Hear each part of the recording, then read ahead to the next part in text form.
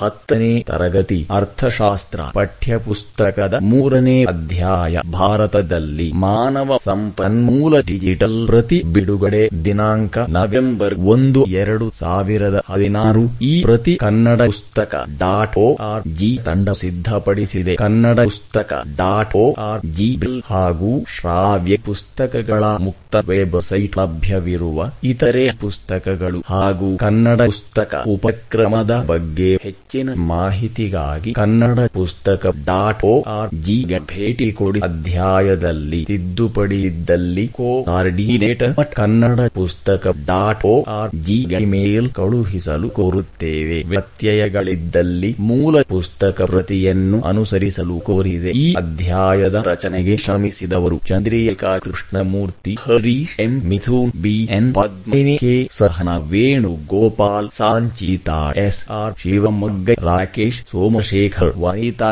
ಸತೀಶ್. ಅಧ್ಯಾಯ 3 ಭಾರತದಲ್ಲಿ ಮಾನವ ಸಂಪನ್ಮೂಲ ಪಠ್ಯ ಚೌಕ ಆರಂಭ. ಅಪಾರವಾದ ಸಂಪನ್ಮೂಲಗಳನ್ನು ಮತ್ತು ಮಾನವ ಶಕ್ತಿಯನ್ನು ಉಪಯೋಗಿಸುವತ್ತ ಯೋಜನೆಗಳು ರೂಪವಾಗಬೇಕು ಎಂದು ಸಿ ಕುಮಾರಪ್ಪ ಹೇಳಿದ್ದಾರೆ. ನಾವೀಗ ಸಂಪಾದಿಸುತ್ತಿರುವ ನಮ್ಮ ಕೈಗಾರಿಕಾ ಬೆಳವಣಿಗೆಯ ಹೆಚ್ಚಿನ ಭಾಗವು ಬಂಡವಾಳ ಹೂಡಿಕೆಯಿಂದ ಆದುದಲ್ಲ, ಆದರೆ ಮಾನವರಲ್ಲಿನ ಹೂಡಿಕೆ ಮತ್ತು ಸುಧಾರಿತಗೊಂಡ ಮಾನವರಿಂದಾದ ಸುಧಾರಣೆಗಳಿಂದಾಗಿದೆ ಎಂದು ಗಿಲ್ ಬ್ರೇಟ್ ಹೇಳಿದ್ದಾರೆ. ಪಠ್ಯ ಚೌಕ ಮುಕ್ತಾಯ ಪೀಠಿಕೆ. ಒಂದು ದೇಶದ ಆರ್ಥಿಕ ಅಭಿವೃದ್ಧಿಯಲ್ಲಿ ಮಾನವ ಸಂಪನ್ಮೂಲವು ನಿರ್ಣಾಯಕ ಪಾತ್ರ ನಿರ್ವಹಿಸುತ್ತದೆ. ಯಾವುದೇ ಒಂದು ರಾಷ್ಟ್ರದ ಆರ್ಥಿಕ ಅಭಿವೃದ್ಧಿಗಾಗಿ ಇತರ ನೈಸರ್ಗಿಕ ಸಂಪನ್ಮೂಲಗಳನ್ನು ದಕ್ಷವಾಗಿ ಬಳಸಲು ಮಾನವ ಸಂಪನ್ಮೂಲದ ಅಗತ್ಯವಿದೆ. ಈ ಮಾನವ ಸಂಪನ್ಮೂಲವು ರಾಷ್ಟ್ರದ ಜನಸಂಖ್ಯೆಯ ಪ್ರಮಾಣ ಮತ್ತು ಗುಣಾತ್ಮಕತೆಯ ಮೇಲೆ ಅವಲಂಬಿಸಿದೆ. ಮಾನವ ಸಂಪನ್ಮೂಲವು ಉತ್ಪಾದನಾ ಚಟುವಟಿಕೆಗಳಿಗೆ ಅಗತ್ಯವಿರುವ ಸಮರ್ಪಕ ಪ್ರಮಾಣದ ಮತ್ತು ಯೋಗ್ಯ ಗುಣಮಟ್ಟದ ಶ್ರಮಬಲವನ್ನು ನಮಗೆ ವಹಿಸಿ ಅಭಿವೃದ್ಧಿಯನ್ನು ಸಾಕಾರಗೊಳಿಸುತ್ತದೆ. ಹಾಗಾದರೆ ಮಾನವ ಸಂಪನ್ಮೂಲ ಎಂದರೇನು? ಒಂದು ದೇಶದ ಸರ್ವತೋಮುಖ ಬೆಳವಣಿಗೆಯಲ್ಲಿ ಅದರ ಪಾತ್ರವೇನು? ಜನಸಂಖ್ಯೆಯ ಬೆಳವಣಿಗೆ ಮತ್ತು ಅದರ ಹೆಚ್ಚಳಕ್ಕೆ ಕಾರಣಗಳೇನು? ಜನಸಂಖ್ಯೆಯ ಹೆಚ್ಚಳದ ಪರಿಣಾಮಗಳಾವುವು? ಜನಸಂಖ್ಯಾ ನಿಯಂತ್ರಣದ ಕ್ರಮಗಳಾವುವು? ಮಾನವ ಶಕ್ತಿ ಯೋಜನೆ ಎಂದರೇನು? ಅದರ ಅಗತ್ಯತೆ ಏನು? ಈ ಎಲ್ಲ ಪ್ರಶ್ನೆಗಳಿಗೆ ಉತ್ತರಗಳನ್ನು ಈ ಅಧ್ಯಾಯದ ಅಧ್ಯಯನದಿಂದ ಕಂಡುಕೊಳ್ಳಬಹುದು. ಮಾನವ ಸಂಪನ್ಮೂಲದ ಅರ್ಥ ವಿವರಣೆ. ಯಾವುದೇ ದೇಶದ ಭೌತಿಕ ಬಂಡವಾಳದ ಬಳಕೆಯು ಆ ದೇಶದ ಮಾನವ ಬಂಡವಾಳವನ್ನು ಅವಲಂಬಿಸಿರುತ್ತದೆ. ಆರ್ಥಿಕ ಅಭಿವೃದ್ಧಿಯ ಸಾಧನೆಗೆ ಪ್ರಮುಖವಾದ ಅಂಶವೇ ಮಾನವ ಸಂಪನ್ಮೂಲ. ದೇಶದ ಜನಸಂಖ್ಯೆ, ಅವರು ಹೊಂದಿರುವ ಸಾಮರ್ಥ್ಯ, ನೈಪುಣ್ಯತೆ, ದಕ್ಷತೆ, ಶೈಕ್ಷಣಿಕ ಮಟ್ಟ, ತಂತ್ರಜ್ಞಾನದ ತಿಳುವಳಿಕೆ, ಉದ್ಯಮಶೀಲತ್ವ ಮುಂತಾದ ಲಕ್ಷಣಗಳು ಮಾನವ ಸಂಪನ್ಮೂಲದ ಮೇಲೆ ಪರಿಣಾಮ ಬೀರುತ್ತದೆ. ಆಡಮ್ ಸ್ಮಿತ್ ರವರ ಪ್ರಕಾರ ಮಾನವ ಸಂಪನ್ಮೂಲ ಎಂಬುದು ಒಂದು ದೇಶದ ಬಂಡವಾಳ ಸಂಗ್ರಹದಲ್ಲಿ ಆ ದೇಶದಲ್ಲಿ ವಾಸಿಸುವ ಜನರ ಪ್ರಯೋಜನಕಾರಿ ಸಾಮರ್ಥ್ಯಗಳು ಪ್ರಮುಖ ಪಾತ್ರ ವಹಿಸಿದೆ. ಮಾನವ ಸಂಪನ್ಮೂಲದ ಮಹತ್ವ. ಮಾನವ ಸಂಪನ್ಮೂಲ ಮತ್ತು ಆರ್ಥಿಕ ಅಭಿವೃದ್ಧಿಯ ನಡುವೆ ನಿಕಟ ಮತ್ತು ಧನಾತ್ಮಕ ಸಂಬಂಧವಿದೆ. ದಕ್ಷ ಮಾನವ ಸಂಪನ್ಮೂಲವು ಒಂದು ದೇಶದ ಆರ್ಥಿಕ ಪ್ರಗತಿಯ ಅತ್ಯವಶ್ಯಕ ನಿಬಂಧನೆಯಾಗಿದೆ. ಹಾಗಾಗಿ ಒಂದು ದೇಶದ ಮಾನವ ಸಂಪನ್ಮೂಲ ವೃದ್ಧಿಯಾದರೆ ಆ ದೇಶದ ಆರ್ಥಿಕ ಪ್ರಗತಿಯು ಹೆಚ್ಚಾಗುತ್ತದೆ. ಒಂದು ವೇಳೆ ಮಾನವ ಸಂಪನ್ಮೂಲ ಇಲ್ಲವೇ ಮಾನವ ಬಂಡವಾಳದಲ್ಲಿ ಕೊರತೆ ಉಂಟಾದರೆ ಆ ದೇಶವು ಹಿಂದುಳಿದ ಆರ್ಥಿಕತೆಯಾಗುತ್ತದೆ. ಆದ್ದರಿಂದಲೇ ಮಾನವ ಬಂಡವಾಳ ಆರ್ಥಿಕ ಅಭಿವೃದ್ಧಿಯ ಜೀವಾಳವಾಗಿದೆ. ಫ್ರೆಡ್ ಮಾರ್ಷಲ್ ರವರ ಮಾನವ ಅಭಿವೃದ್ಧಿಗಾಗಿ ಮಾಡಿದ ಹೂಡಿಕೆಯೇ ಬಂಡವಾಳ ವಿಧಗಳಲ್ಲಿ ಅತ್ಯಮೂಲ್ಯವಾದುದು ಎಂಬ ಮಾತು ಆರ್ಥಿಕ ಅಭಿವೃದ್ಧಿಯಲ್ಲಿ ಮಾನವ ಸಂಪನ್ಮೂಲದ ಕ್ರಿಯಾತ್ಮಕ ಪಾತ್ರವನ್ನು ತಿಳಿಸುತ್ತದೆ. ಆರ್ಥಿಕ ಅಭಿವೃದ್ಧಿಯಲ್ಲಿ ಮಾನವ ಸಂಪನ್ಮೂಲದ ಪಾತ್ರದ ಪ್ರಾಮುಖ್ಯತೆಯನ್ನು ಈ ಕೆಳಗಿನಂತೆ ತಿಳಿಸಬಹುದು. ಒಂದು, ಶ್ರಮದ ಪೂರೈಕೆ. ದೇಶದಲ್ಲಿನ ವಿವಿಧ ಉತ್ಪಾದನಾ ಚಟುವಟಿಕೆಗಳನ್ನು ದಕ್ಷತೆಯಿಂದ ಕೈಗೊಳ್ಳಲು ಮಾಡಲು ಬೇಕಾಗಿರುವ ಮಾನವ ಸಾಮರ್ಥ್ಯ, ನೈಪುಣ್ಯತೆ, ದಕ್ಷತೆ ಹೊಂದಿರುವ ಶ್ರಮವನ್ನು ಮಾನವ ಸಂಪನ್ಮೂಲದಿಂದ ಪೂರೈಸಲಾಗುತ್ತದೆ. ಉದಾಹರಣೆಗೆ ಕೃಷಿ ಹಾಗೂ ಕೈಗಾರಿಕಾ ಕಾರ್ಮಿಕರು, ನುರಿತ ವೈದ್ಯರು ಮತ್ತು ಶಿಕ್ಷಕರು ಇತ್ಯಾದಿ. 2 ರಾಷ್ಟ್ರ ರಕ್ಷಣೆ. ಒಂದು ದೇಶದ ಆಂತರಿಕ ಮತ್ತು ಬಾಹ್ಯ ಭದ್ರತೆಗೆ ಅಗತ್ಯವಿರುವ ಭೂ, ವಾಯು ಹಾಗೂ ನೌಕಾಪಡೆಯನ್ನು ಮತ್ತು ದಕ್ಷ ಆಡಳಿತಗಾರರನ್ನು ಮಾನವ ಸಂಪನ್ಮೂಲ ಪೂರೈಸುತ್ತದೆ. 3 ಭೌತಿಕ ಬಂಡವಾಳದ ಸಬಳಕೆ. ದೇಶದಲ್ಲಿ ಲಭ್ಯವಿರುವ ನೈಸರ್ಗಿಕ ಸಂಪನ್ಮೂಲಗಳಾದ ಅರಣ್ಯ, ನೀರು, ಭೂಮಿ, ಖನಿಜ ಹಾಗೂ ಶಕ್ತಿ ಸಂಪನ್ಮೂಲಗಳನ್ನು ದೇಶದ ಆರ್ಥಿಕ ಅಭಿವೃದ್ಧಿಗೆ ದಕ್ಷವಾಗಿ ಸಬಳಕೆ ಮಾಡಿಕೊಳ್ಳಲು ಮಾನವ ಬಂಡವಾಳದ ಅಗತ್ಯವಿರುತ್ತದೆ. ಉತ್ತಮ ಮಾನವ ಬಂಡವಾಳ ಹೊಂದಿದ ದೇಶವು ಲಭ್ಯವಿರುವ ಭೌತಿಕ ಬಂಡವಾಳವನ್ನು ಉತ್ಪಾದನಾ ಚಟುವಟಿಕೆಯಲ್ಲಿ ಪೋಲಾಗದಂತೆ ಬಳಸಿಕೊಂಡು ಸರ್ವತೋಮುಖ ಆರ್ಥಿಕ ಅಭಿವೃದ್ಧಿಯನ್ನು ಸಾಧಿಸಬಹುದು. 4 ಸಂಶೋಧನೆ ಮತ್ತು ಆವಿಷ್ಕಾರ. ಉತ್ತಮ ಶೈಕ್ಷಣಿಕ ಮಟ್ಟ ಮತ್ತು ನೈಪುಣ್ಯತೆ ಹೊಂದಿರುವ ಮಾನವ ಸಂಪನ್ಮೂಲವು ಸಂಶೋಧನೆ ಮತ್ತು ಆವಿಷ್ಕಾರಗಳ ಮೂಲಕ ಉತ್ಪಾದನಾ ಚಟುವಟಿಕೆಗಳಲ್ಲಿ ನವೀನ ತಂತ್ರಜ್ಞಾನ ಸುಧಾರಣೆಗಳನ್ನು ತರುವಲ್ಲಿ ಉತ್ತೇಜನ ನೀಡುತ್ತದೆ. 5 ಉತ್ತಮ ನಾಗರಿಕ ಸಮಾಜದ. ಉತ್ತಮ ನಾಗರಿಕ ಸಮಾಜ ನಿರ್ಮಾಣಕ್ಕೆ ಅಗತ್ಯವಿರುವ ಶೈಕ್ಷಣಿಕ ಮೌಲ್ಯ, ಮಾನವೀಯ ಹಾಗೂ ನೈತಿಕ ಮೌಲ್ಯಗಳನ್ನು ಮಾನವ ಸಂಪನ್ಮೂಲ ಒದಗಿಸುತ್ತದೆ. ಈ ಮೂಲಕ ಸಮಾಜದಲ್ಲಿ ಕೆಟ್ಟದು, ಒಳ್ಳೆಯದು, ಸರಿತಪ್ಪು ನಿರ್ಣಯ ತೆಗೆದುಕೊಳ್ಳುವಲ್ಲಿ ಜನರಿಗೆ ಸಾಮಾನ್ಯ ಜ್ಞಾನವನ್ನು ನೀಡುವ ಮೂಲಕ ನಾವು ಸಮಾಜ ನಿರ್ಮಾಣ ಮಾಡಬಹುದಾಗಿದೆ. 6 ಸಾರಿಗೆ ಸಂಪರ್ಕದ ಅಭಿವೃದ್ಧಿ. ಒಂದು ದೇಶದ ಆರ್ಥಿಕ ವ್ಯವಸ್ಥೆಯ ಜೀವನಾಡಿಯಾಗಿರುವ ಸಾರಿಗೆ ಮತ್ತು ಸಂಪರ್ಕ ವ್ಯವಸ್ಥೆಯ ಅಭಿವೃದ್ಧಿಯು ಉತ್ತಮ ದಕ್ಷ ಕಾರ್ಮಿಕರನ್ನು ಅವಲಂಬಿಸಿರುತ್ತದೆ. ತರಬೇತಿ ಮತ್ತು ಉದ್ಯಮಶೀಲತ್ವ ಹೊಂದಿರುವ ಕಾರ್ಮಿಕರನ್ನು ಒದಗಿಸುವ ಮೂಲಕ ಸಾರಿಗೆ ಸಂಪರ್ಕದ ಅಭಿವೃದ್ಧಿಗೆ ಸಹಾಯಕವಾಗಿದೆ. 7 ಜನಸಂಖ್ಯೆಯ ಗುಣಮಟ್ಟದ ಅಭಿವೃದ್ಧಿ. ಮಾನವ ಸಂಪನ್ಮೂಲ ನಿರ್ಮಾಣದಲ್ಲಿ ಪ್ರಮುಖ ಪಾತ್ರ ವಹಿಸುವ ಶಿಕ್ಷಣ, ಆರೋಗ್ಯ, ತರಬೇತಿ, ಕೌಶಲಗಳು ಮುಂತಾದವುಗಳು ಜನಸಂಖ್ಯೆಯ ಗುಣಮಟ್ಟವನ್ನು ಹೆಚ್ಚಿಸುವ ಮೂಲಕ ದೇಶದ ಆರ್ಥಿಕ ಅಭಿವೃದ್ಧಿಗೆ ನೆರವಾಗಿದೆ. ಭಾರತದಲ್ಲಿ ಜನಸಂಖ್ಯೆಯ ಗಾತ್ರ ಮತ್ತು ಬೆಳವಣಿಗೆ ಜಗತ್ತಿನ ಒಟ್ಟು ಭೂ ಪ್ರದೇಶದ 2.4% ಭಾಗವನ್ನು ಭಾರತವು ಆಕ್ರಮಿಸಿಕೊಂಡಿದೆ. ಆದರೆ ಅದು ಜಗತ್ತಿನ 17%ಕ್ಕಿಂತ ಹೆಚ್ಚಿನ ಜನಸಂಖ್ಯೆಯನ್ನು ಸಲುಹುತ್ತಿದೆ. 2001ರಲ್ಲಿ 102.86 ಕೋಟಿಯಷ್ಟಿದ್ದ ಭಾರತದ ಜನಸಂಖ್ಯೆಯು 2011ರ ಜನಗಣತಿಯ ಪ್ರಕಾರ 121.02 ಕೋಟಿಗೆ ಹೆಚ್ಚಳವನ್ನು ಕಂಡಿದೆ. ಈ ಅವಧಿಯಲ್ಲಿನ ನಿವ್ವಳ ಏರಿಕೆಯು ಇಲಾಖೆಗಳ 0.16 ಕೋಟಿಯಾಗಿದೆ. ಇದು ಭಾರತದ ಭೂಭಾಗದ ಮೇಲೆ ಜನಸಂಖ್ಯೆಯ ಒತ್ತಡವನ್ನು ಸೂಚಿಸುತ್ತದೆ. ಭಾರತದ ಜನಸಂಖ್ಯಾ ಬೆಳವಣಿಗೆಯನ್ನು 4 ಹಂತಗಳಾಗಿ ವಿಭಜಿಸಬಹುದು. ಅವುಗಳೆಂದರೆ: 1. ಜಡಸ್ಥಿತಿಯ ಜನಸಂಖ್ಯಾ ಬೆಳವಣಿಗೆ 1891ರಿಂದ 1921ರವರೆಗೆ. 2. ವೇಗದ ಜನಸಂಖ್ಯಾ ಬೆಳವಣಿಗೆ 1921ರಿಂದ 1951ರವರೆಗೆ. 3. ತೀವ್ರ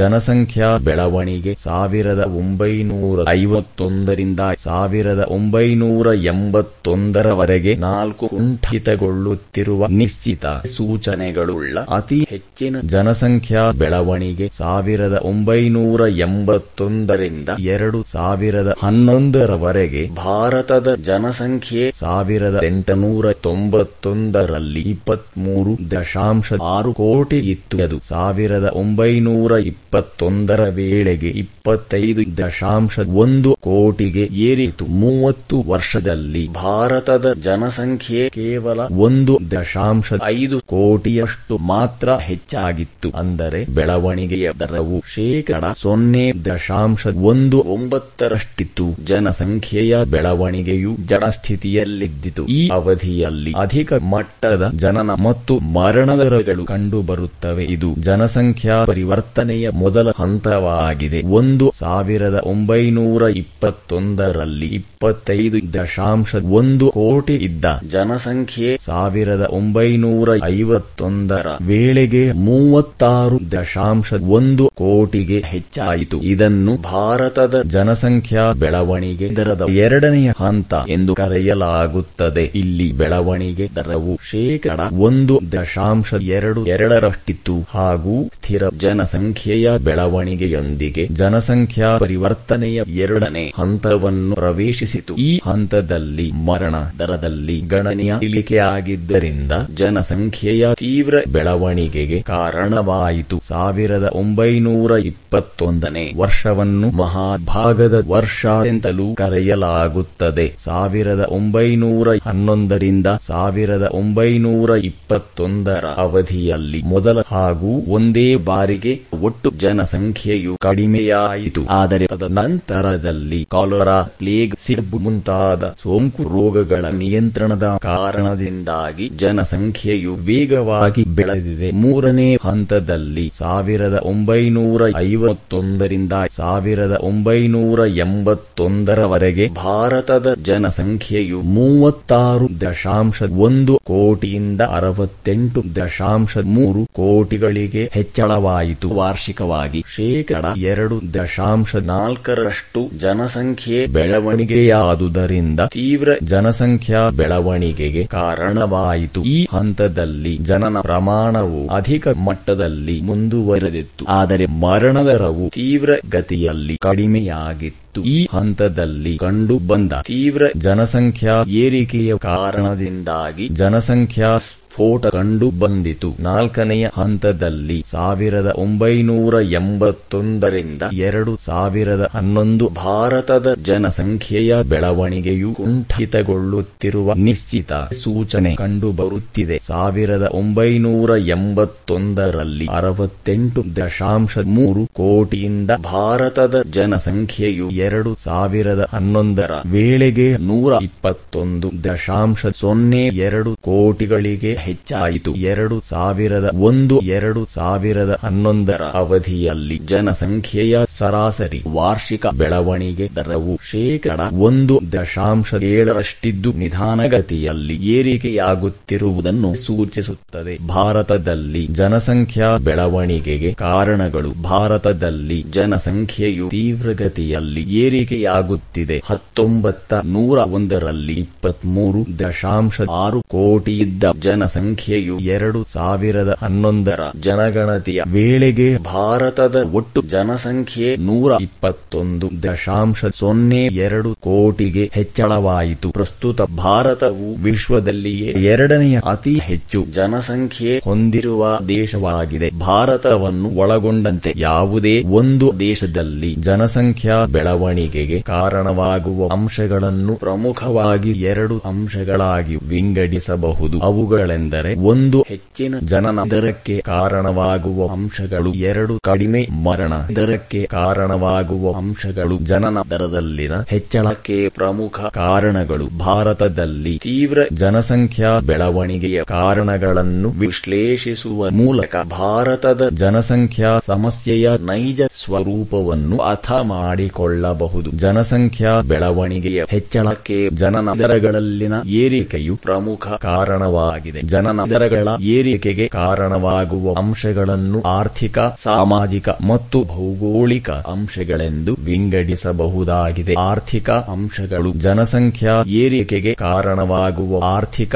ಅಂಶಗಳೆಂದರೆ 1 ಕೃಷಿ ಪ್ರಾಧಾನ್ಯತೆ. ಭಾರತವು ಒಂದು ಕೃಷಿ ಪ್ರಧಾನ ರಾಷ್ಟ್ರವಾಗಿದೆ. 49% ಜನರಿಗೆ ಕೃಷಿಯೇ ಜೀವನಾಧಾರವಾಗಿದೆ. ಕೃಷಿಯು ಶ್ರಮಸಾಂದ್ರ ತಂತ್ರಜ್ಞಾನ ಬಳಸುತ್ತಿದ್ದು ಶ್ರಮಕ್ಕೆ ಅಧಿಕ ಬೇಡಿಕೆ ಇರುತ್ತದೆ. ಕಳೆ ಕೀಳುವುದು, ನಾಟಿ ಹಾಕುವುದು, ಕೊಯ್ಲು, ಉತ್ಪನ್ನಗಳ ಸಾಗಾಟ ಮುಂತಾದವುಗಳನ್ನು ಸಾಂಪ್ರದಾಯಿಕ ಪದ್ಧತಿಯಲ್ಲಿ ಶ್ರಮಿಕರೇ ನಿರ್ವಹಿಸುತ್ತಿರುವುದರಿಂದ ತಮ್ಮ ಕುಟುಂಬದ ಎಲ್ಲಾ ಸದಸ್ಯರನ್ನು ಕೃಷಿ ಚಟುವಟಿಕೆಗಳಲ್ಲಿ ಬಳಸಿಕೊಳ್ಳುತ್ತಾರೆ. ಇದರಿಂದಾಗಿ ಕೃಷಿಯಲ್ಲಿ ಹೆಚ್ಚಿನ ಜನಸಂಖ್ಯೆಯ ಅಗತ್ಯತೆ ಕಂಡುಬರುತ್ತದೆ. 2 ವ್ಯಾಪಕವಾದ ಬಡತನ. ಭಾರತದಲ್ಲಿನ ಜನಸಂಖ್ಯೆ ಏರಿಕೆಗೆ ಮತ್ತೊಂದು ಪ್ರಮುಖ ಕಾರಣವೆಂದರೆ ವ್ಯಾಪಕವಾದ ಬಡತನ. ಜನರು ತಮ್ಮ ಕನಿಷ್ಠ ಮೂಲ ಅಗತ್ಯತೆಗಳನ್ನು ಈಡೇರಿಸಿಕೊಳ್ಳಲು ಸಾಧ್ಯವಾಗದ ಸ್ಥಿತಿಯನ್ನು ಬಡತನ ಎಂದು ಕರೆಯುತ್ತೇವೆ. ಬಡವರಿಗೆ ಬೇರೆ ಯಾವ ಸ್ವತ್ತು ಅಥವಾ ಆಸ್ತಿಗಳಿಲ್ಲದೆ ತಮಗೆ ಜನಿಸುವ ಮಕ್ಕಳನ್ನೇ ಸ್ವತ್ತುಗಳೆಂದು ಪರಿಗಣಿಸಿ ಅವರ ದುಡಿಮೆಯಿಂದ ಆದಾಯ ನಿರೀಕ್ಷಿಸುವ ವಾಸಿಸುವುದರಿಂದ ಅವರಲ್ಲಿನ ಜನಸಂಖ್ಯೆ ಅಧಿಕವಿರುತ್ತದೆ. 2010-11 ಅಂಕಿಅಂಶದ ಪ್ರಕಾರ ಭಾರತದಲ್ಲಿ 21.9% ಜನರು ಬಡತನ ರೇಖೆಯ ಕೆಳಗೆ ಇದ್ದಾರೆ. 3 ನಿಧಾನಗತಿಯ ನಗರೀಕರಣ. ಭಾರತದಲ್ಲಿ ಕೈಗಾರೀಕರಣವು ತೀವ್ರವಾಗಿಲ್ಲದ ಕಾರಣ ನಗರೀಕರಣದ ವೇಗವು ಸಹ ನಿಧಾನಗತಿಯಲ್ಲಿದೆ. 2011 ಜನಗಣತಿಯ ಪ್ರಕಾರ 31.16% ಜನಸಂಖ್ಯೆ ಭಾರತದ ನಗರ ಪ್ರದೇಶಗಳಲ್ಲಿ ವಾಸಿಸುತ್ತಾರೆ. ಸಾಮಾನ್ಯವಾಗಿ ನಗರ ಪ್ರದೇಶಗಳಲ್ಲಿ ವಾಸಿಸುವ ಕುಟುಂಬಗಳ ಸರಾಸರಿ ಗಾತ್ರ ಕಡಿಮೆ ಇರುತ್ತದೆ. ಆದರೆ ಭಾರತದಲ್ಲಿ 68.84% ಜನಸಂಖ್ಯೆ ಗ್ರಾಮೀಣ ಭಾರತದಲ್ಲಿ ವಾಸಿಸುತ್ತಿದ್ದು ಅಲ್ಲಿನ ಸರಾಸರಿ ಕುಟುಂಬ ಗಾತ್ರ ದೊಡ್ಡದಿರುತ್ತದೆ. ಗ್ರಾಮಗಳಲ್ಲಿ ಸಾಮಾನ್ಯ ಶಿಕ್ಷಣ ಹಾಗೂ ಕುಟುಂಬ ಯೋಜನೆಯ ಅರಿವಿನ ಕೊರತೆಯಿಂದಾಗಿ ಜನನ ದರವು ಅಧಿಕವಿರುತ್ತದೆ. ಇದೂ ಸಹ ಜನಸಂಖ್ಯೆಯ ಬೆಳವಣಿಗೆಗೆ ಕಾರಣವಾಗಿದೆ. ಸಾಮಾಜಿಕ ಅಂಶಗಳು. ಭಾರತದಲ್ಲಿನ ಸಾಮಾಜಿಕ ವ್ಯವಸ್ಥೆಯು ಸಹ ಜನಸಂಖ್ಯೆಯ ಏರಿಕೆಗೆ ಪ್ರಮುಖ ಕಾರಣವಾಗಿದೆ. ಅವುಗಳೆಂದರೆ: 1. ಸಾರ್ವತ್ರಿಕ ವಿವಾಹ. ಭಾರತದಲ್ಲಿ ಮದುವೆ ಎಂಬುದು ಸಾಮಾಜಿಕ ಅವಶ್ಯಕತೆಯಾಗಿದ್ದು ಎಲ್ಲರೂ ವಿವಾಹವಾಗುತ್ತಾರೆ. ಇದರಿಂದ ಸ್ವಾಭಾವಿಕವಾಗಿ ಜನನ ಸಂಖ್ಯೆಯು ಹೆಚ್ಚಳವಾಗುತ್ತದೆ. 2. ಚಿಕ್ಕ ವಯಸ್ಸಿನಲ್ಲಿ ವಿವಾಹ. ಭಾರತದಲ್ಲಿ ಮಹಿಳೆಯರಿಗೆ ಕನಿಷ್ಠ ವಿವಾಹದ ವಯಸ್ಸನ್ನು ಇಲಾಖೆಗಳ ವರ್ಷಕ್ಕೆ ನಿಗದಿಗೊಳಿಸಿದರು. ಭಾರತದ ಅನೇಕ ಪ್ರದೇಶಗಳಲ್ಲಿ ಇಲಾಖೆಗಳ ವರ್ಷ ತುಂಬುವ ಮೊದಲೇ ಮಹಿಳೆಯರ ವಿವಾಹ ಮಾಡುವುದರಿಂದ ಅವರು ತಮ್ಮ ಜೀವಮಾನದಲ್ಲಿ ಹೆರುವ ಮಕ್ಕಳ ಸಂಖ್ಯೆ ಅಧಿಕವಾಗುತ್ತದೆ ಮತ್ತು ಇದು ಜನಸಂಖ್ಯೆಯ ಹೆಚ್ಚಳಕ್ಕೆ ಕಾರಣವಾಗಿದೆ. 3. ವಿಭಕ್ತ ಕುಟುಂಬ. ಭಾರತದಲ್ಲಿ ಕೌಟುಂಬಿಕ ವ್ಯವಸ್ಥೆಯಲ್ಲಿ ವಿಭಕ್ತ ಕುಟುಂಬ ವ್ಯವಸ್ಥೆಯು ಪ್ರಮುಖವಾದುದು. ವಿಭಕ್ತ ಕುಟುಂಬಗಳಲ್ಲಿ ಸಾಮಾನ್ಯವಾಗಿ ದಂಪತಿಗಳು ಹೆಚ್ಚಿನ ಮಕ್ಕಳನ್ನು ಆಶಿಸುತ್ತಾರೆ. 4. ಮೂಢನಂಬಿಕೆಗಳು. ಭಾರತದ ಸಾಮಾಜಿಕ ವ್ಯವಸ್ಥೆಯಲ್ಲಿ ಗಂಡು ಮಗುವಾದರೆ ಮಾತ್ರವೇ ಮುಂದೆ ಮೋಕ್ಷ ದೊರೆಯುತ್ತದೆ ಎಂಬಂಥ ಕೆಲವು ಮೂಢನಂಬಿಕೆಗಳಿದ್ದು ಅದರ ಕಾರಣವಾಗಿ ಬರುವ ಗಂಡು ಮಕ್ಕಳ ಇಚ್ಛೆಯು ಅದರಿಂದಲೂ ಜನಸಂಖ್ಯೆ ಹೆಚ್ಚಾಗುತ್ತದೆ. 5. ಅನಕ್ಷರತೆ. ಭಾರತದಲ್ಲಿನ ಅನಕ್ಷರತೆ ಹಾಗೂ ಅಜ್ಞಾನಗಳು ಜನರು ಕುಟುಂಬ ಯೋಜನೆಯನ್ನು ಅಳವಡಿಸಿಕೊಳ್ಳುವಲ್ಲಿ ತೊಡಕಾಗುತ್ತಿವೆ. ಇದೂ ಸಹ ಜನಸಂಖ್ಯೆಯ ಏರಿಕೆಗೆ ಪ್ರಮುಖ ಕಾರಣವಾಗಿದೆ. ಭೌಗೋಳಿಕ ಅಂಶಗಳು. ಭಾರತದ ಭೂಗೋಳವು ಉಷ್ಣ ಹವಾಮಾನ ಹೊಂದಿದ್ದು ಜನರು ಬಹುಬೇಗ ಪ್ರೌಢಾವಸ್ಥೆಯನ್ನು ತಲುಪುವುದರಿಂದ ಚಿಕ್ಕ ವಯಸ್ಸಿನಲ್ಲಿಯೇ ವಿವಾಹ ಮಾಡುತ್ತಾರೆ. ಇದರಿಂದ ಮಹಿಳೆಯರ ಫಲವತ್ತತೆ ದರ ಹೆಚ್ಚಾಗುತ್ತದೆ. ಇವೆಲ್ಲವೂ ಜನನ ದರ ಏರಿಕೆಗೆ ಪ್ರಮುಖ ಕಾರಣವಾಗಿದೆ. ಮರಣ ದರದಲ್ಲಿನ ಇಳಿಕೆಗೆ ಪ್ರಮುಖ ಕಾರಣಗಳು. ಮರಣ ದರದಲ್ಲಿನ ತೀವ್ರಗತಿಯ ಇಳಿಕೆಯು ಜನಸಂಖ್ಯೆ ಏರಿಕೆಗೆ ಕಾರಣವಾಗಿದೆ. ಅಂತಹ ಪ್ರಮುಖ ಅಂಶಗಳೆಂದರೆ: 1. ಬರಗಾಲ ಮತ್ತು ಕ್ಷಾಮಗಳ ನಿಯಂತ್ರಣ. ಬರಗಾಲ ಮತ್ತು ಕ್ಷಾಮಗಳು ಮರಣ ದರದ ಏರಿಕೆಗೆ ಕಾರಣವಾಗುತ್ತದೆ. ಭಾರತದಲ್ಲಿ ಸರ್ಕಾರವು ಬರಗಾಲ ಹಾಗೂ ಕ್ಷಾಮವನ್ನು ತಡೆಗಟ್ಟುವ ಹಲವು ಕಾರ್ಯಕ್ರಮಗಳನ್ನು ಯಶಸ್ವಿಯಾಗಿ ಜಾರಿಗೊಳಿಸುವ ಮೂಲಕ ಮರಣದರ ಇಳಿಕೆಯನ್ನು ಸಾಧಿಸಲಾಗಿದೆ. 2. ಸಾಂಕ್ರಾಮಿಕ ರೋಗಗಳ ನಿಯಂತ್ರಣ. ಸ್ವಾತಂತ್ರ್ಯ ಪೂರ್ವದಲ್ಲಿ ಭಾರತದಲ್ಲಿ ಕಾಲರಾ, ಪ್ಲೇಗು, ಸಿಡುಬು ಮುಂತಾದ ಮಾರಕ ಸಾಂಕ್ರಾಮಿಕ ರೋಗಗಳು ಮರಣದರದ ಏರಿಕೆ ಕಾರಣವಾಗಿದ್ದವು. ಆದರೆ ಸ್ವಾತಂತ್ರ್ಯ ನಂತರದಲ್ಲಿ ಆರೋಗ್ಯ ಹಾಗೂ ವೈದ್ಯಕೀಯ ಸೌಲಭ್ಯಗಳನ್ನು ದೇಶಾದ್ಯಂತ ವಿಸ್ತರಿಸುವ ಮೂಲಕ ಹಲವಾರು ಮಾರಕ ಕಾಯಿಲೆಗಳನ್ನು ನಿಯಂತ್ರಿಸಲಾಗಿದೆ. ಉದಾಹರಣೆಗೆ ಮಲೇರಿಯಾ, ವಿಷಮಶೀತ ಜ್ವರಗಳು ಬಹಳಷ್ಟು ಜನರನ್ನು ಕಾಡಿಸುತ್ತಿತ್ತು. ಭಾರತದಲ್ಲಿ ಮಲೇರಿಯಾ ಮತ್ತು ಕ್ಷಯರೋಗಗಳ ನಿಯಂತ್ರಣ ಕಾರ್ಯಕ್ರಮಗಳನ್ನು ಯಶಸ್ವಿಯಾಗಿ ಹಮ್ಮಿಕೊಳ್ಳಲಾಗಿದೆ. ಇದರಿಂದ ಮರಣದರವು ಕಡಿಮೆಯಾಗಿ ಜನಸಂಖ್ಯೆಯ ತೀವ್ರ ಹೆಚ್ಚಳಕ್ಕೆ ಕಾರಣವಾಗಿದೆ. 3. ಶೈಕ್ಷಣಿಕ ಸೌಲಭ್ಯದ ವಿಸ್ತರಣೆ. ಭಾರತದಲ್ಲಿ ಶೈಕ್ಷಣಿಕ ಸೌಲಭ್ಯಗಳನ್ನು ನಗರ ಹಾಗೂ ಗ್ರಾಮೀಣ ಪ್ರದೇಶಗಳೆಲ್ಲೆಡೆ ವಿಸ್ತರಿಸಲಾಗಿದ್ದು ಉತ್ತಮ ಶಿಕ್ಷಣ ಪಡೆದ ನಾಗರಿಕರು ಉತ್ತಮ ಆರೋಗ್ಯ ಕಾಪಾಡಿಕೊಳ್ಳಲು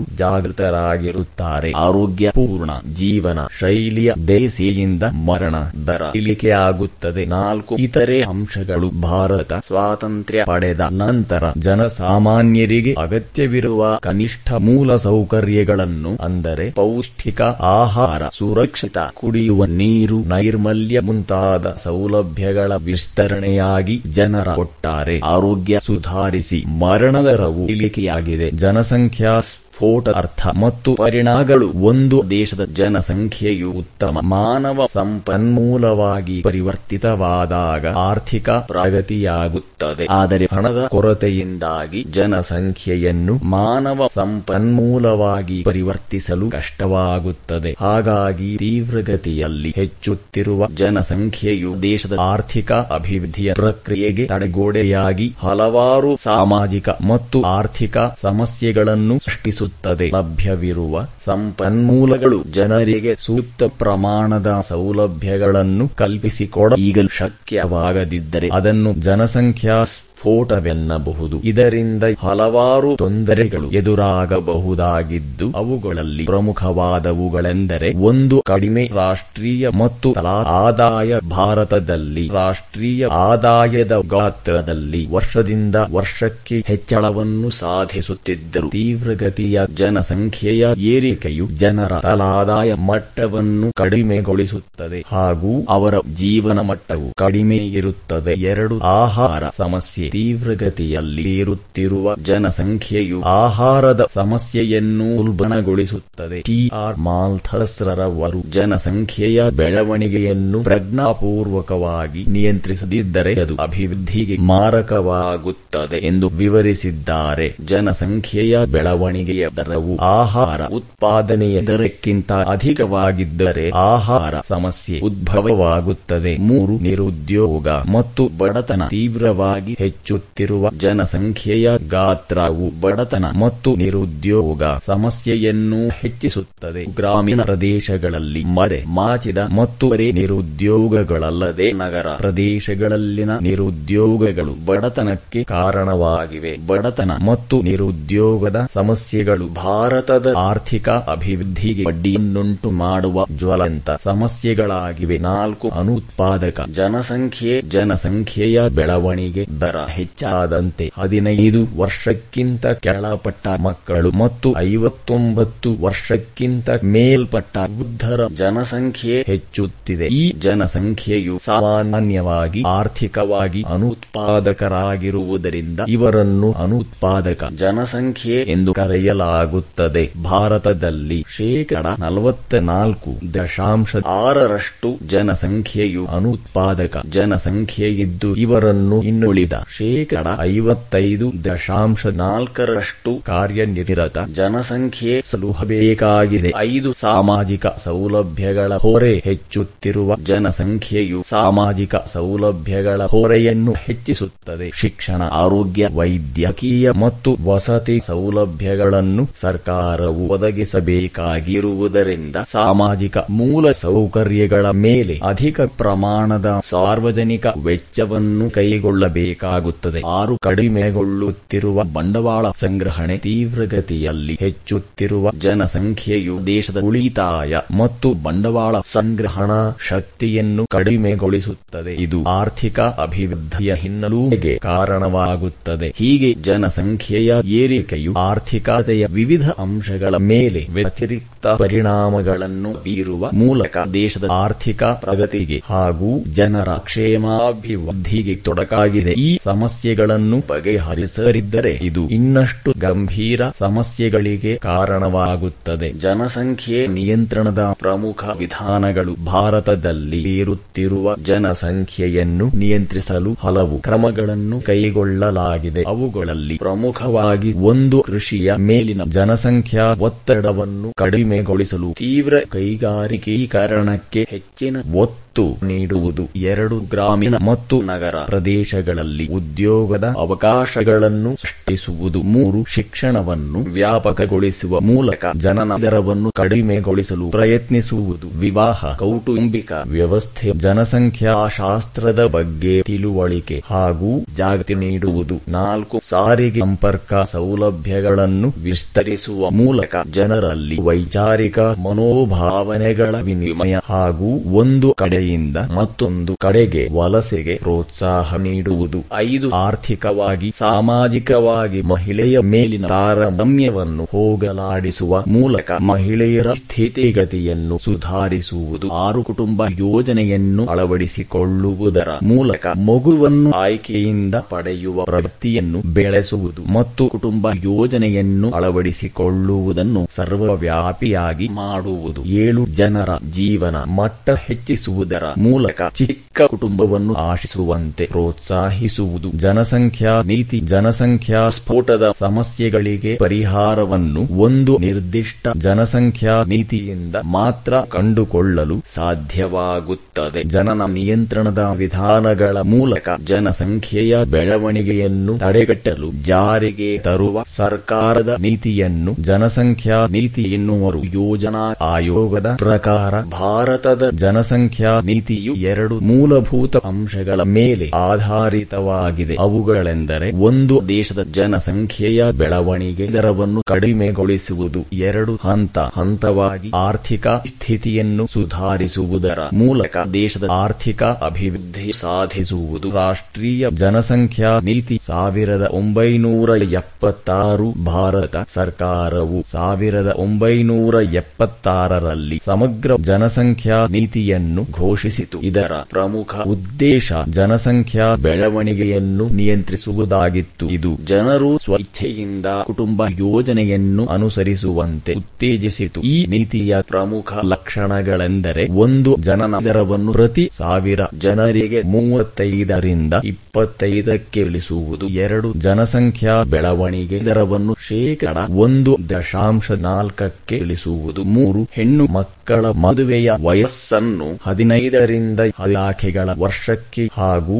ಗಂಡು ಮಕ್ಕಳ ವಿವಾಹದ ವಯಸ್ಸನ್ನು 18ರಿಂದ 21 ವರ್ಷಕ್ಕೆ ನಿಗದಿಗೊಳಿಸಲಾಯಿತು. 4 ವಿವಾಹದ ನೋಂದಣಿಯನ್ನು ಕಡ್ಡಾಯಗೊಳಿಸಲಾಯಿತು. 5 ಜನಸಂಖ್ಯಾ ಸಮಸ್ಯೆಯ ಬಗ್ಗೆ ಯುವ ಜನರಲ್ಲಿ ಜಾಗೃತಿಯನ್ನು ಮೂಡಿಸಲು ಶೈಕ್ಷಣಿಕ ವ್ಯವಸ್ಥೆಯನ್ನು ಸಮರ್ಪಕವಾಗಿ ಬಳಸಿಕೊಳ್ಳುವುದು ಹಾಗೂ ಮಹಿಳೆಯರ ಶೈಕ್ಷಣಿಕ ಮಟ್ಟವನ್ನು ಹೆಚ್ಚಿಸುವುದು. 6 ಗ್ರಾಮೀಣ ಜನತೆಗೆ ಕುಟುಂಬ ಯೋಜನೆಯ ಮಾಹಿತಿಯನ್ನು ಪ್ರಚಾರ ಮಾಡಿ ಈಗಲೂ ಮಾಧ್ಯಮಗಳನ್ನು ಬಳಸುವುದು. 7 ಜನಸಂಖ್ಯಾ ಶಿಕ್ಷಣವನ್ನು ಶಿಕ್ಷಣ ಸಂಸ್ಥೆಗಳಲ್ಲಿ ಬೋಧಿಸುವುದು. ಹೊಸ ರಾಷ್ಟ್ರೀಯ ಜನಸಂಖ್ಯಾ ನೀತಿ 2000 ಭಾರತ ಸರ್ಕಾರವು 15 ಫೆಬ್ರವರಿ 2000ರಂದು ಹೊಸ ರಾಷ್ಟ್ರೀಯ ಜನಸಂಖ್ಯಾ ನೀತಿಯನ್ನು ಘೋಷಿಸಿತು. ಈ ನೀತಿಯು ಪ್ರಮುಖವಾಗಿ ಸುಸ್ಥಿರ ಆರ್ಥಿಕ ಬೆಳವಣಿಗೆ, ಸಾಮಾಜಿಕ ಅಭಿವೃದ್ಧಿ ಮತ್ತು ಪರಿಸರ ಸಂರಕ್ಷಣೆಯೊಂದಿಗೆ 2045ರ ವೇಳೆಗೆ ಹೆಚ್ಚುತ್ತಿರುವ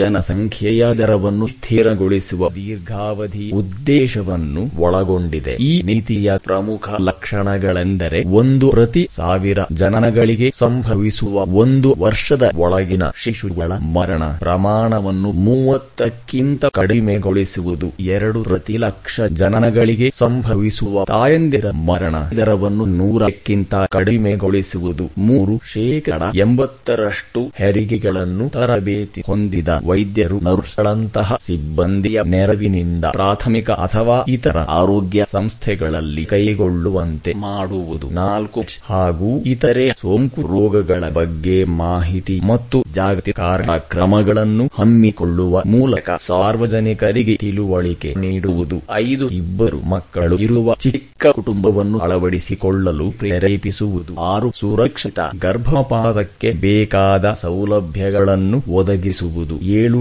ಬಾಲ್ಯ ವಿವಾಹ ನಿಷೇಧ ಕಾಯಿದೆಯನ್ನು ಕಟ್ಟುನಿಟ್ಟಾಗಿ ಜಾರಿಗೊಳಿಸುವುದು. 8 ಹೆಣ್ಣು ಮಕ್ಕಳ ವಿವಾಹವನ್ನು 21 ವರ್ಷಗಳ ನಂತರ ಕೈಗೊಳ್ಳುವಂತೆ ಪೋಷಕರನ್ನು ಪ್ರೇರೇಪಿಸುವುದು. 9 2 ಮಕ್ಕಳ ನಂತರ ಸಂತಾನ ಹರಣ ಚಿಕಿತ್ಸೆಗೆ ಒಳಪಟ್ಟಿರುವ ಬಡತನ ರೇಖೆಗಿಂತ ಕೆಳಗೆ ವಾಸಿಸುವವರಿಗೆ ಆರೋಗ್ಯ ವಿಮೆ ಸೌಲಭ್ಯ ಒದಗಿಸುವುದು. 10 ಜನಸಂಖ್ಯಾ ನೀತಿಯ ಅನುಷ್ಠಾನಕ್ಕಾಗಿ ಪ್ರಧಾನ ಮಂತ್ರಿಗಳ ನೇತೃತ್ವದಲ್ಲಿ ರಾಷ್ಟ್ರೀಯ ಜನಸಂಖ್ಯಾ ಸಮಿತಿಯನ್ನು ನೇಮಿಸುವುದು. ಕುಟುಂಬ ಯೋಜನೆ ಕುಟುಂಬದ ಗಾತ್ರವನ್ನು ಉದ್ದೇಶಪೂರ್ವಕವಾಗಿ ನಿಯಂತ್ರಿಸುವ ವಿಧಾನಕ್ಕೆ ಕುಟುಂಬ ಯೋಜನೆ ಎನ್ನುವರು. 1952ರಲ್ಲಿ ಕುಟುಂಬ ಯೋಜನಾ ಕಾರ್ಯಕ್ರಮವನ್ನು ಭಾರತದಲ್ಲಿ ಜಾರಿಗೊಳಿಸಲಾಯಿತು. ನಂತರ 1977ರಲ್ಲಿ ಈ ಯೋಜನೆಯನ್ನು ಕುಟುಂಬ ಕಲ್ಯಾಣ ಕಾರ್ಯಕ್ರಮ ಎಂದು ಎಂದು ಹೆಸರಿಡುವ ಮೂಲಕ ಪುನಃ ಜಾರಿಗೆ ತರಲಾಯಿತು. ಈ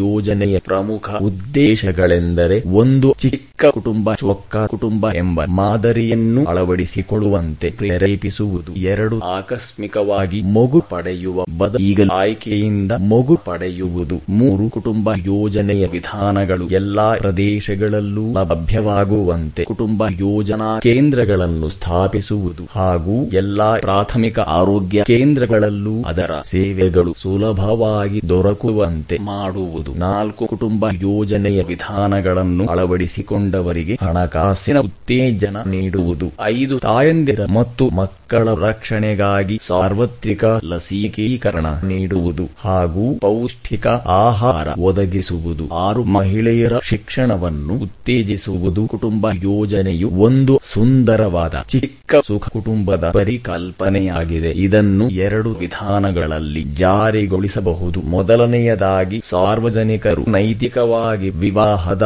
ವಯಸ್ಸನ್ನು ಮುಂದೂಡುವುದು, ಬ್ರಹ್ಮಚರ್ಯ ಪಾಲನೆ ಮುಂತಾದ ಕ್ರಮಗಳನ್ನು ಸ್ವಯಂ ಇಚ್ಛೆಯಿಂದ ಅನುಸರಿಸುವುದು. ಎರಡನೆಯದಾಗಿ, ಗರ್ಭ ನಿರೋಧಕಗಳನ್ನು ಬಳಸುವುದು, ಗರ್ಭಪಾತ ಮಾಡಿಸಿಕೊಳ್ಳುವುದು, ಸಂತಾನ ಹರಣ ಶಸ್ತ್ರಚಿಕಿತ್ಸೆ ಮಾಡಿಸಿಕೊಳ್ಳುವುದರ ಮೂಲಕ ಜನನ ಪ್ರಮಾಣವನ್ನು ನಿಯಂತ್ರಿಸಬಹುದಾಗಿದೆ. ಜನಸಾಂದ್ರತೆ: ಭಾರತದ ಜನಸಂಖ್ಯೆಯ ಪ್ರಮುಖ ಅಂಶವೆಂದರೆ ಜನಸಂಖ್ಯೆಯ ಅಸಮಾನ ಹಂಚಿಕೆಯಾಗಿದೆ. ಒಂದು ಕಡೆ ಭಾರತದ ಜನಸಂಖ್ಯೆಯು ನಗರ ಹಾಗೂ ಕೈಗಾರಿಕಾ ಪ್ರದೇಶಗಳಲ್ಲಿ ಮತ್ತು ಹೆಚ್ಚು ಕೃಷಿ ಉತ್ಪಾದಕತೆಯ ಪ್ರದೇಶಗಳಲ್ಲಿ ಕೇಂದ್ರೀಕೃತಗೊಂಡಿದ್ದರೆ, ಮತ್ತೊಂದೆಡೆ ಪರ್ವತ ಪ್ರದೇಶಗಳು, ಮರುಭೂಮಿಗಳು ಹಾಗೂ ದಟ್ಟವಾದ ಕಾಡು ಪ್ರದೇಶಗಳಲ್ಲಿ ಜನಸಂಖ್ಯೆಯು ಕಡಿಮೆ ಪ್ರಮಾಣದಲ್ಲಿ ಹಂಚಿಕೆಯಾಗಿದೆ. ಇಂತಹ ಸ್ಥಿತಿಯನ್ನು ಒಂದು ನಿರ್ದಿಷ್ಟ ಪ್ರದೇಶದಲ್ಲಿನ ವಾಸಿಸುತ್ತಿರುವ ಜನರ ಸಂಖ್ಯೆ ಮತ್ತು ಅದರ ವಿತರಣೆಯ ಮೇಲೆ ಪರಿಣಾಮ ಬೀರುವ ಭೌಗೋಳಿಕ ಅಂಶಗಳನ್ನು ಅಧ್ಯಯನ ಮಾಡುವ ಮೂಲಕ ತಿಳಿಯಬಹುದಾಗಿದೆ. ಪ್ರತಿ ಚದರ ಕಿಲೋಮೀಟರ್ ಪ್ರದೇಶದಲ್ಲಿ ವಾಸಿಸುವ ಜನರ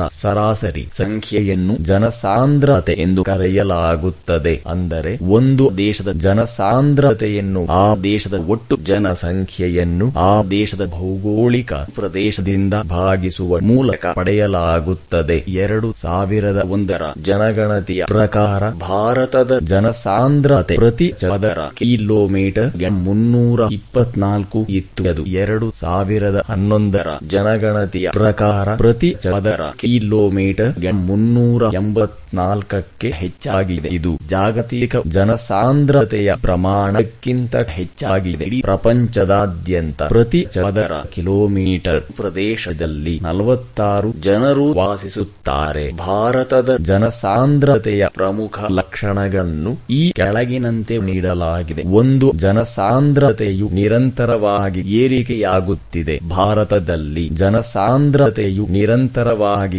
ಏರಿಕೆಯಾಗುತ್ತಿದೆ. 1951ರಲ್ಲಿ ಪ್ರತಿ ಚದರ ಕಿಲೋಮೀಟರ್ 117 ಜನರು ಇದ್ದ ಜನಸಾಂದ್ರತೆಯು 1971ರ ವೇಳೆಗೆ 177, 1991ರ ವೇಳೆಗೆ 274 ಹಾಗೂ 2011ರ ವೇಳೆಗೆ 382ಕ್ಕೆ ಹೆಚ್ಚಾಗಿದೆ. ಇದು ಪ್ರತಿ ವ್ಯಕ್ತಿಗೆ ಲಭ್ಯವಿರುವ ಭೂಮಿಯ ಪ್ರಮಾಣದ ಇಳಿಕೆಯನ್ನು ಸಹ ತೋರಿಸುತ್ತದೆ. 2 ಪ್ರದೇಶವಾರು ಜನಸಾಂದ್ರತೆಯಲ್ಲಿ ಭಿನ್ನತೆ: ಭಾರತದಲ್ಲಿ ಒಂದು ರಾಜ್ಯದಿಂದ ಮತ್ತೊಂದು ರಾಜ್ಯದ ಜನಸಾಂದ್ರತೆಯ ಪ್ರಮಾಣವು ವ್ಯತ್ಯಾಸದಿಂದ ಕೂಡಿದೆ. 2011ರ ಜನಗಣತಿಯ ಪ್ರಕಾರ ಭಾರತದಲ್ಲಿ ಬಿಹಾರ ರಾಜ್ಯವು ಅತ್ಯಧಿಕ ಜನಸಾಂದ್ರತೆಯನ್ನು ಹೊಂದಿರುವ ರಾಜ್ಯವಾಗಿದೆ. ಅಲ್ಲಿ ಪ್ರತಿ ಚದರ ಕಿಲೋಮೀಟರ್ ಪ್ರದೇಶದಲ್ಲಿ 1106 ಜನರು ವಾಸಿಸುತ್ತಿದ್ದಾರೆ. ಅರುಣಾಚಲ ಪ್ರದೇಶದಲ್ಲಿ ಪ್ರತಿ ಚದರ ಕಿಲೋಮೀಟರ್ ಪ್ರದೇಶದಲ್ಲಿ ಕೇವಲ 17 ಜನರು ವಾಸಿಸುತ್ತಿದ್ದು ಅತಿ ಕಡಿಮೆ ಜನಸಾಂದ್ರತೆಯ ರಾಜ್ಯವಾಗಿದೆ. ಕರ್ನಾಟಕದ ಜನಸಾಂದ್ರತೆಯ ಪ್ರಮಾಣವು 319 ಆಗಿದೆ. ಕೇಂದ್ರಾಡಳಿತ ಪ್ರದೇಶವಾದ ದೆಹಲಿಯ ಜನಸಾಂದ್ರತೆಯ ಪ್ರಮಾಣವು 11,297 ಆಗಿದೆ. ಜಗತ್ತಿನ ಇತರೆ ದೇಶಗಳಿಗೆ ಹೋಲಿಸಿದಂತೆ ಜನಸಾಂದ್ರತೆಯಲ್ಲಿ ಭಾರತವು ಮಧ್ಯಮ ಪ್ರಮಾಣದ ರಾಷ್ಟ್ರವಾಗಿದೆ. ಭಾರತದಲ್ಲಿ ಜನಸಾಂದ್ರತೆಯನ್ನು ಪ್ರಭಾವಿಸುವ ಪ್ರಮುಖ ಅಂಶಗಳು. ಜನಸಾಂದ್ರತೆಯು ಪ್ರಮುಖವಾಗಿ ನೈಸರ್ಗಿಕ ಅಂಶಗಳು, ಹವಾಮಾನ, ಮಳೆಯ ಹಂಚಿಕೆ, ನೀರಾವರಿ, ಸಾರಿಗೆಯ ಅಭಿವೃದ್ಧಿ, ವ್ಯಾಪಾರ, ವಾಣಿಜ್ಯ, ಕೈಗಾರೀಕರಣ, ನಗರೀಕರಣ ಮುಂತಾದ ಅಂಶಗಳು ಪ್ರಭಾವಿಸುತ್ತವೆ. ಅವುಗಳಲ್ಲಿ ಪ್ರಮುಖವಾದವುಗಳೆಂದರೆ: ಒಂದು, ಭೌಗೋಳಿಕ ಪ್ರದೇಶ. ಭೌಗೋಳಿಕ ಪ್ರದೇಶವು ಜನಸಾಂದ್ರತೆಯನ್ನು ಪ್ರಭಾವಿಸುವ ಒಂದು ಪ್ರಬಲವಾದ ಅಂಶವಾಗಿದೆ. ಪರ್ವತ ಪ್ರದೇಶಗಳಿಗೆ ಹೋಲಿಸಿದಂತೆ ಸಾಮಾನ್ಯವಾಗಿ ಬಯಲು ಪ್ರದೇಶಗಳಲ್ಲಿ ಜನಸಾಂದ್ರತೆಯು ಹೆಚ್ಚು ಕೇಂದ್ರೀಕೃತಗೊಂಡಿದೆ, ಏಕೆಂದರೆ ಪರ್ವತ ಪ್ರದೇಶಗಳು ಕೃಷಿ, ಸಾರಿಗೆ, ಕೈಗಾರಿಕೆ ಮತ್ತು ಇತರೆ ಆರ್ಥಿಕ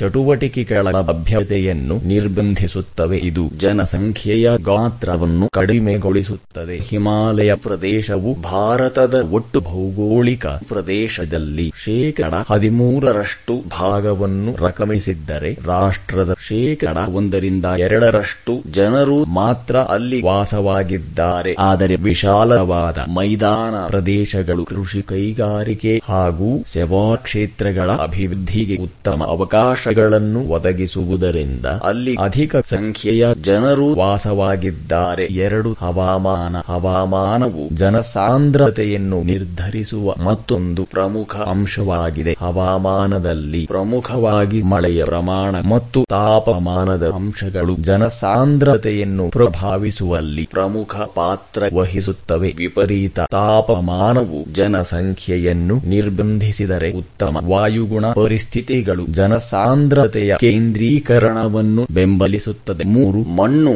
ಭಾರತದಂತಹ ಕೃಷಿ ಪ್ರಧಾನ ರಾಷ್ಟ್ರದಲ್ಲಿ ಜನಸಂಖ್ಯೆಯ ಸಾಂದ್ರತೆಯನ್ನು ನಿರ್ಧರಿಸುವಲ್ಲಿ ಮಣ್ಣು ಪ್ರಮುಖ ಅಂಶವಾಗಿದೆ. ಉತ್ತಮ ಮಣ್ಣಿನ ಫಲವತ್ತತೆಯು ಹೆಚ್ಚಿನ ಜನಸಾಂದ್ರತೆಗೆ ಕಾರಣವಾದರೆ, ಮರುಭೂಮಿ ಮಣ್ಣು, ಪರ್ವತ ಮಣ್ಣುಗಳು ಕಡಿಮೆ ಜನಸಾಂದ್ರತೆಗೆ ಕಾರಣವಾಗುತ್ತದೆ. ಭಾರತದಲ್ಲಿ ಸಿಂಧೂ, ಗಂಗಾ, ಬ್ರಹ್ಮಪುತ್ರ ಮತ್ತು ಅವುಗಳ ಹಲವಾರು ಉಪನದಿಗಳ ಕಾರಣದಿಂದಾಗಿ ಕೃಷಿ ಯೋಗ್ಯ ಫಲವತ್ತತೆಯ ಮಣ್ಣು ಅಗಾಧವಾಗಿರುವುದರಿಂದ ಮತ್ತು ದಖ್ಖನ್ ಪ್ರಸ್ಥಭೂಮಿಯಲ್ಲಿಯೂ ಸಹ ಇಂಥದೇ ಕಾರಣದಿಂದ ಹೆಚ್ಚಿನ ಜನಸಾಂದ್ರತೆಯನ್ನು ಕಾಣಬಹುದು. 4, ನೀರಿನ ಲಭ್ಯತೆ. ನೀರಿನ ಲಭ್ಯತೆಯು ಒಂದು ನಿರ್ದಿಷ್ಟ ಪ್ರದೇಶದಲ್ಲಿ ವಾಸಿಸುವ ಜನಸಾಂದ್ರತೆಯ ಪ್ರಮಾಣವನ್ನು ನಿರ್ಧರಿಸುವಲ್ಲಿ ಮಹತ್ವದ ಪಾತ್ರ ವಹಿಸುತ್ತದೆ, ಏಕೆಂದರೆ ನೀರು ಕೃಷಿ, ಕೈಗಾರಿಕೆ, ನೀರಾವರಿ ಮತ್ತು ಕುಡಿಯುವ ಉದ್ದೇಶಗಳಿಗಾಗಿ ಮೂಲ ಅವಶ್ಯಕತೆಯಾಗಿದೆ. ನದಿಗಳು ಕುಡಿಯುವ ನೀರಿನ ಪ್ರಮುಖ ಮೂಲವಾಗಿರುವುದರಿಂದ ನದಿ ಕಣಿವೆಗಳಲ್ಲಿ ಜನಸಂಖ್ಯೆಯು ಹೆಚ್ಚಾಗಿ ಕೇಂದ್ರೀಕೃತಗೊಂಡಿದೆ. 5, ಖನಿಜ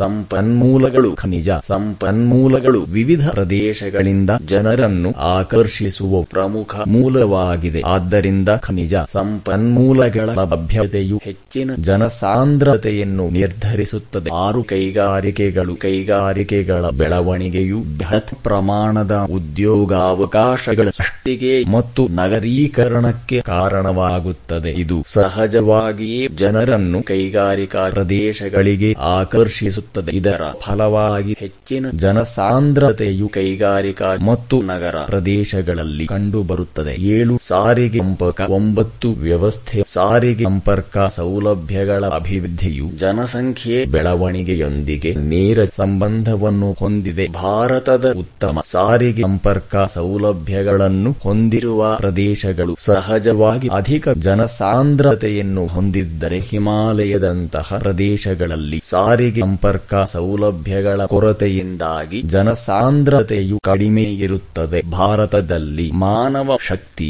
ಯೋಜನೆ ಒಂದು ದೇಶದಲ್ಲಿರುವ ಜನಸಂಖ್ಯೆಯ ಪೂರೈಕೆಯನ್ನು ವಿವಿಧ ಕಸುಬುಗಳಿಗೆ ಅಗತ್ಯವಿರುವಷ್ಟು ಜನರಿಗೆ ಅದಕ್ಕೆ ಬೇಕಾದ ಶಿಕ್ಷಣವನ್ನು, ತರಬೇತಿಯನ್ನು ನೀಡಿ ಕ್ರಿಯಾಶೀಲರನ್ನಾಗಿಸಿ ಬಳಸಿಕೊಳ್ಳುವ ಕಾರ್ಯಕ್ರಮಕ್ಕೆ ಮಾನವ ಶಕ್ತಿ ಯೋಜನೆ ಎಂದು ಕರೆಯುತ್ತಾರೆ. ಇದು ಪ್ರಮುಖವಾಗಿ ದೇಶದಲ್ಲಿನ ಒಟ್ಟು ಶ್ರಮದ ಬೇಡಿಕೆಗೆ ಅನುಗುಣವಾಗಿ ಶ್ರಮದ ಪೂರೈಕೆಯನ್ನು ಅಂದಾಜಿಸುತ್ತದೆ. ಇಂತಹ ಮಾನವ ಶಕ್ತಿಯ ಪ್ರಮುಖ ಉದ್ದೇಶವೆಂದರೆ ಶ್ರಮಶಕ್ತಿಯನ್ನು ಉತ್ಪನ್ನಕಾರಕವಾಗಿ ಮತ್ತು ಸಮರ್ಪಕವಾಗಿ ಬಳಸಿಕೊಳ್ಳುವುದಾಗಿದೆ. ಇದಲ್ಲದೆ ನಿರುದ್ಯೋಗ ಸಮಸ್ಯೆಗೆ ಪರಿಹಾರಾತ್ಮಕ ಯೋಜನೆಯಾಗಿಯೂ ಇದನ್ನು ಬಳಸಲಾಗುತ್ತಿದೆ. ಇದು ಕಾರ್ಮಿಕರ ದಕ್ಷತೆ, ಸಾಮರ್ಥ್ಯ ಮತ್ತು ನೈಪುಣ್ಯತೆಯನ್ನು ಹೆಚ್ಚಿಸುತ್ತದೆ. ಮಾನವ ಶಕ್ತಿ ಯೋಜನೆಯನ್ನು ಸಮರ್ಪಕವಾಗಿ ಜಾರಿಗೊಳಿಸಲು ಪ್ರಮುಖವಾಗಿ 4 ಹಂತಗಳನ್ನು ಅನುಸರಿಸಲಾಗುತ್ತದೆ. ಅವುಗಳೆಂದರೆ: ಒಂದು ಒಂದು ನಿರ್ದಿಷ್ಟ ಅವಧಿಯಲ್ಲಿನ ಒಟ್ಟು ಶ್ರಮಬಲದ ಕಾರ್ಮಿಕರ ಪೂರೈಕೆಯ ಪ್ರಮಾಣವನ್ನು ಅಂದಾಜಿಸುವುದು. 2 ವಿವಿಧ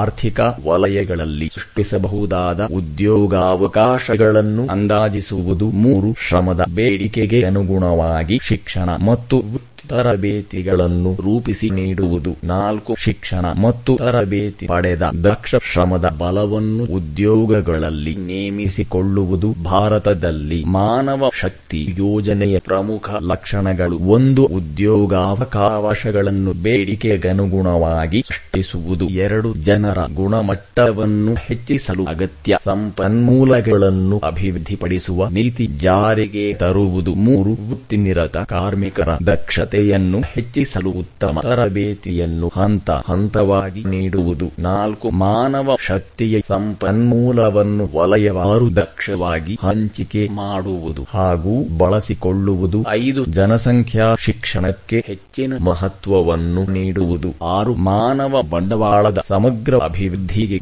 ಒತ್ತು ನೀಡುವುದು. ಅಭ್ಯಾಸ: ಈ ಕೆಳಗಿನ ಪ್ರಶ್ನೆಗಳಿಗೆ 4 ಆಯ್ಕೆಗಳನ್ನು ನೀಡಲಾಗಿದೆ. ಅವುಗಳಲ್ಲಿ ಸೂಕ್ತವಾದ ಉತ್ತರವನ್ನು ಆರಿಸಿ ಬರೆಯಿರಿ. 1. 2011ರ ಜನಗಣತಿಯ ಪ್ರಕಾರ ಬಿಟ್ಟ ಸ್ಥಳರಷ್ಟು ಜನಸಂಖ್ಯೆ ಭಾರತದ ನಗರ ಪ್ರದೇಶಗಳಲ್ಲಿ ವಾಸಿಸುತ್ತಾರೆ. 31.16%. ಆ 27.8%. ಈ 41.16%. ಈ 37.82%. ವಿಶ್ವದಲ್ಲಿ ಕುಟುಂಬ ಯೋಜನೆಯನ್ನು ಮೊದಲ ಬಾರಿಗೆ ಜಾರಿಗೊಳಿಸಿದ ರಾಷ್ಟ್ರ ಬಿಟ್ಟ ಸ್ಥಳ ಚೀನಾ. ಆ ಭಾರತ. ಈ ಬಾಂಗ್ಲಾದೇಶ. ಈ ಶ್ರೀಲಂಕಾ. 3 ತೀವ್ರ ಜನಸಂಖ್ಯಾ ಏರಿಕೆಗೆ ಪ್ರಮುಖ ಕಾರಣವೆಂದರೆ ಬಿಟ್ಟ ಸ್ಥಳ ಜನನ ದರದ ಏರಿಕೆ. ಆ ಮರಣ ದರದ ಇಳಿಕೆ. ಈ ಜನನ ದರದಲ್ಲಿ ಏರಿಕೆ ಹಾಗೂ ಮರಣದರಲ್ಲಿ ಇಳಿಕೆ. ಈ ಯಾವುದು ಅಲ್ಲ. 4 ಅತಿ ಕಡಿಮೆ ಜನಸಾಂದ್ರತೆ ಹೊಂದಿರುವ